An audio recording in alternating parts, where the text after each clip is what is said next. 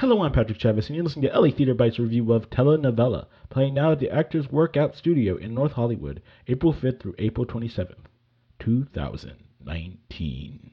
Telenovela, playing at the Actors Workout Studio in North Hollywood, is an out-of-control, hour-long, weird comedic extravaganza of all things Mexican soap opera.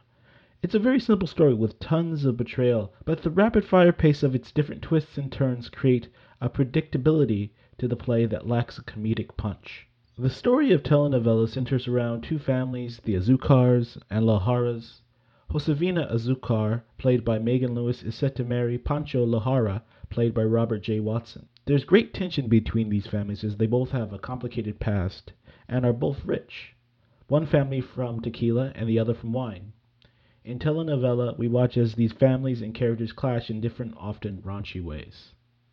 The story in this play is set up just like the name entails. It's a soap opera, but on steroids, and sped up with a rapid-fire pace.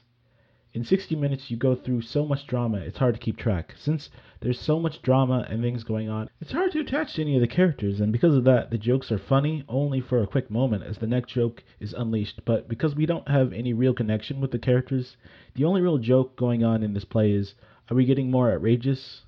We are? Isn't that funny? Well, it's funny for a bit.